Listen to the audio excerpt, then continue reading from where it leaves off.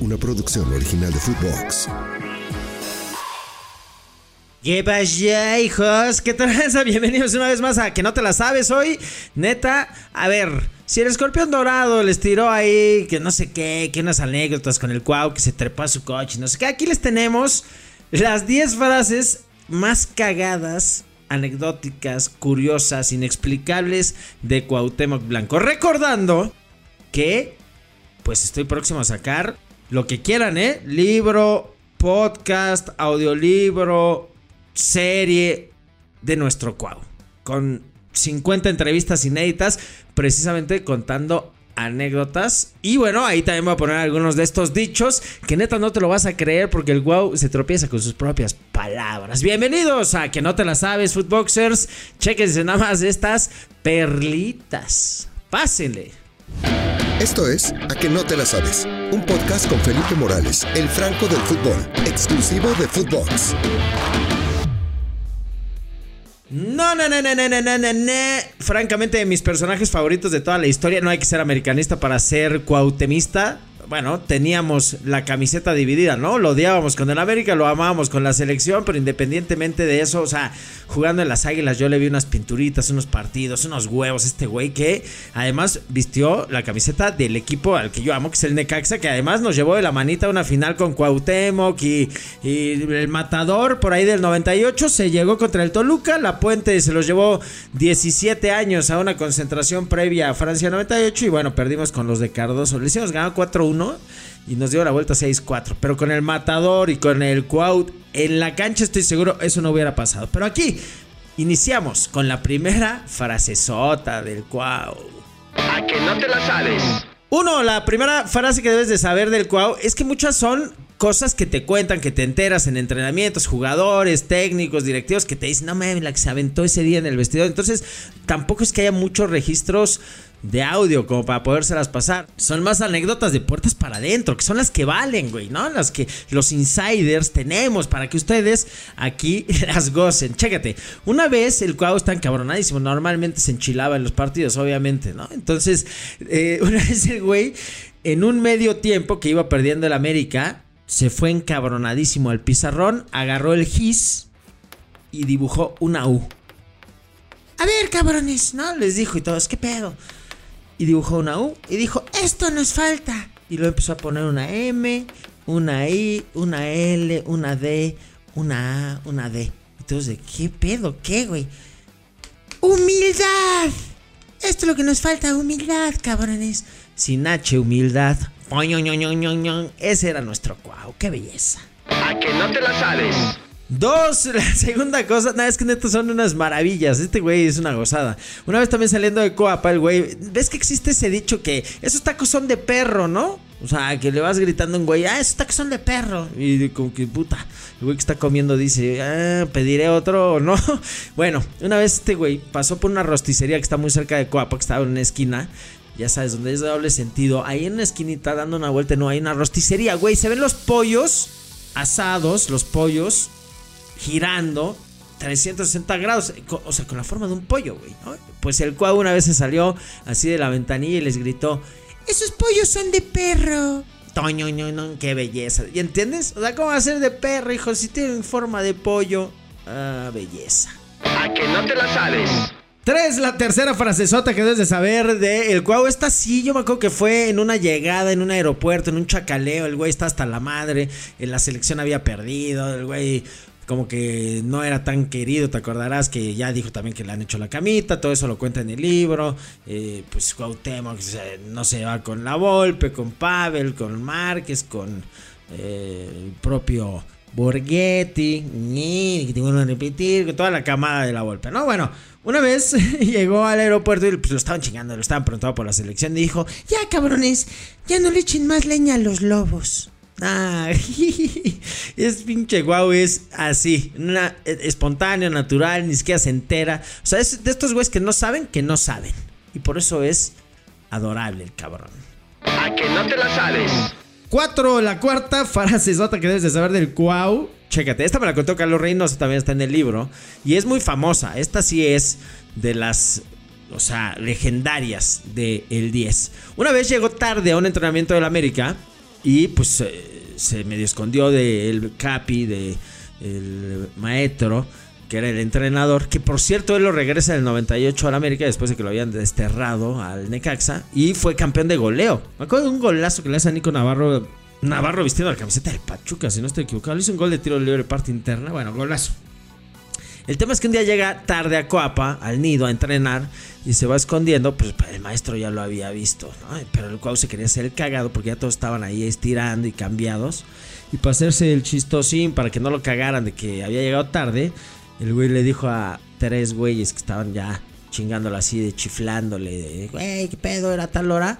Le dijo, cállense, porque ustedes, esos tres son un par de vividores, chinguen su madre. Y ya se metió a cambiar. Cuenta Reynoso que ya cuando salió, pues se cagó de risa obviamente, pero pues sí le imprimió un castigo y le dijo, güey, aquí hay reglas, ¿no? Pero el maestro también de puertas adentro dice, nah, güey, yo cuando escuché esa, pues todo el grupo después lo jodía y lo molestaba con esa, ¿no? Esos 3 son un par de vividores. A que no te la sabes.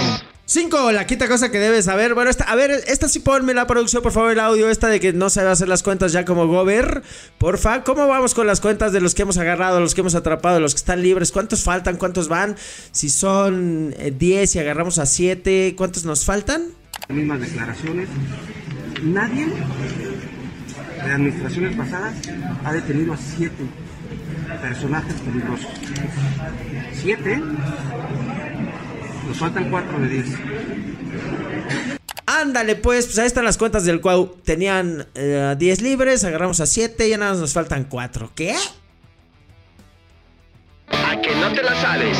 6, la sexta frasecilla que debes de saber de Cuauhtémoc Blanco Bravo, dios de Tlatilco, es que una vez le metió una arrastrada, te acordarás, al Atlas, que precisamente deriva en uno de los festejos contra la Volpe, que va y se le tira ahí como si estuviera tomándose una piñita colada en la playa, burlándose del bigotón por la arrastrada que le dio a el Atlas. Le hizo 2 goles en ese partido. En el primero es cuando se le va a acostar, y luego creo que fue el segundo cuando roba una pelota y emprende una carrera larguísima en la que se quita a Héctor López y a Misraji. Después finta y casi se mete a la portería con el esférico. Bueno, también tenía pique obviamente con Héctor López, y le dijo después del partido, porque Héctor creo que había dicho algo así como, no me la vuelve a hacer, y el Cuauh dijo, es un gato y lo arrastré como un perro.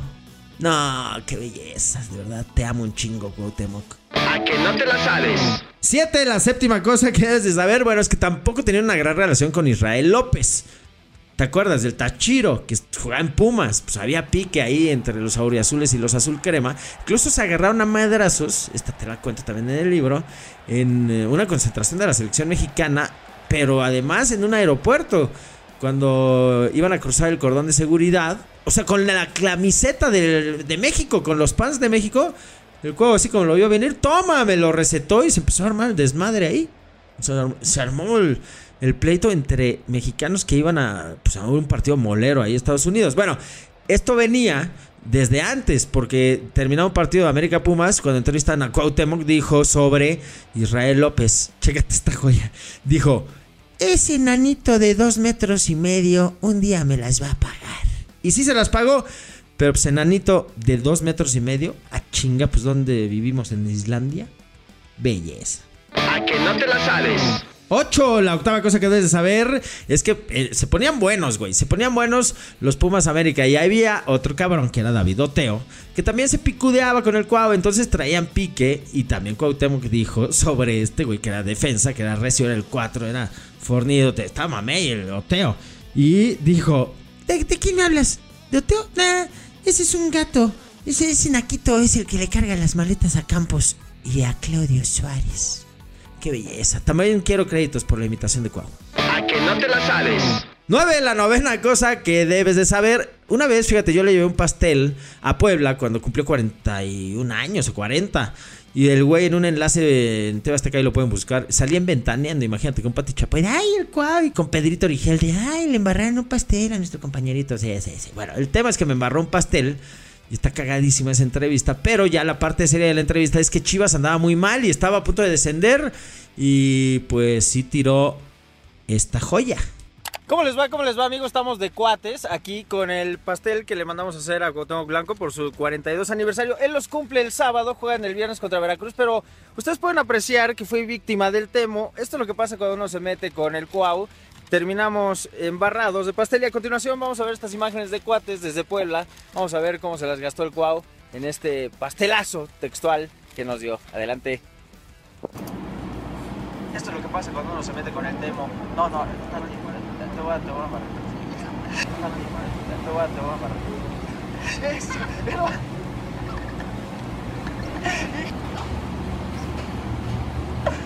Regresamos con ustedes. Está bueno, Está bueno.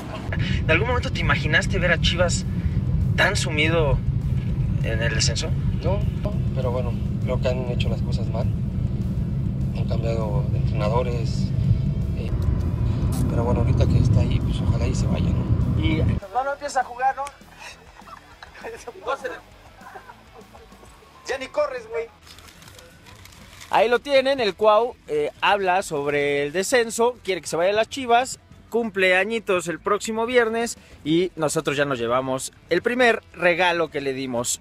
Le damos sonrisas a la gente mayor, a la gente de la tercera edad, lo hemos hecho sonreír con este pastelazo. Regresamos de cuates con ustedes, amigos. Saludos, hasta luego.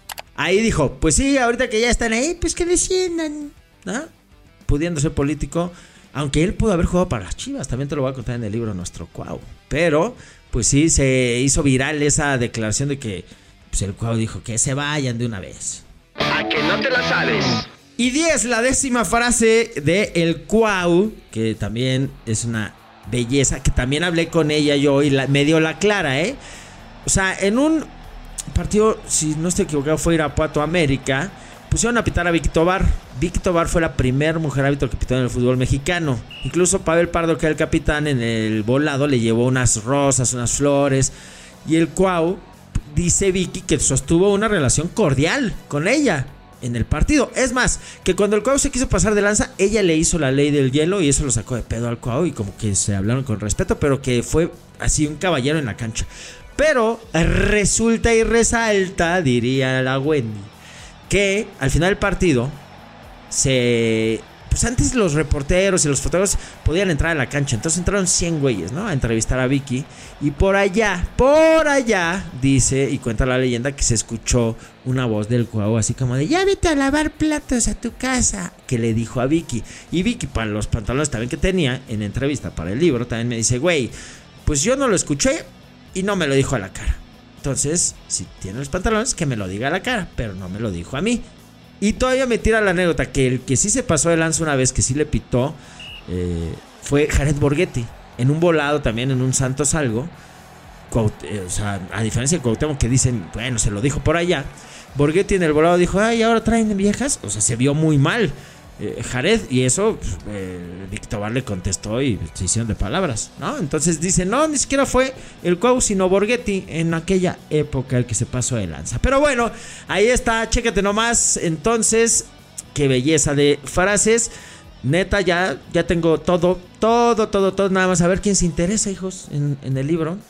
Si no, me lo autopublico, pero yo siento que puede ir a más. A ver, ahí díganle ahí a los footboxers si lo quieren escuchar en audiolibro, en una de esas, jala, ¿no?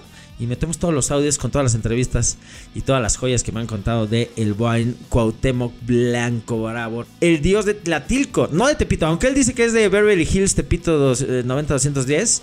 Este güey es de Tlatilco. Pero bueno, ahí estamos. Me sigues en @elfrancodelfut en todas mis redes sociales, en Instagram, en Twitter, en TikTok. Ahí estamos, en Nación Footbox estamos en todos lados. Y como diría uno de los enemigos del Cuauh, y el enemigo con la Volpe, tal luiguito, aquí te la dejé.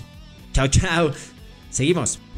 Esto fue A que no te la sabes, con Felipe Morales, el Franco del Fútbol, podcast exclusivo de Footbox.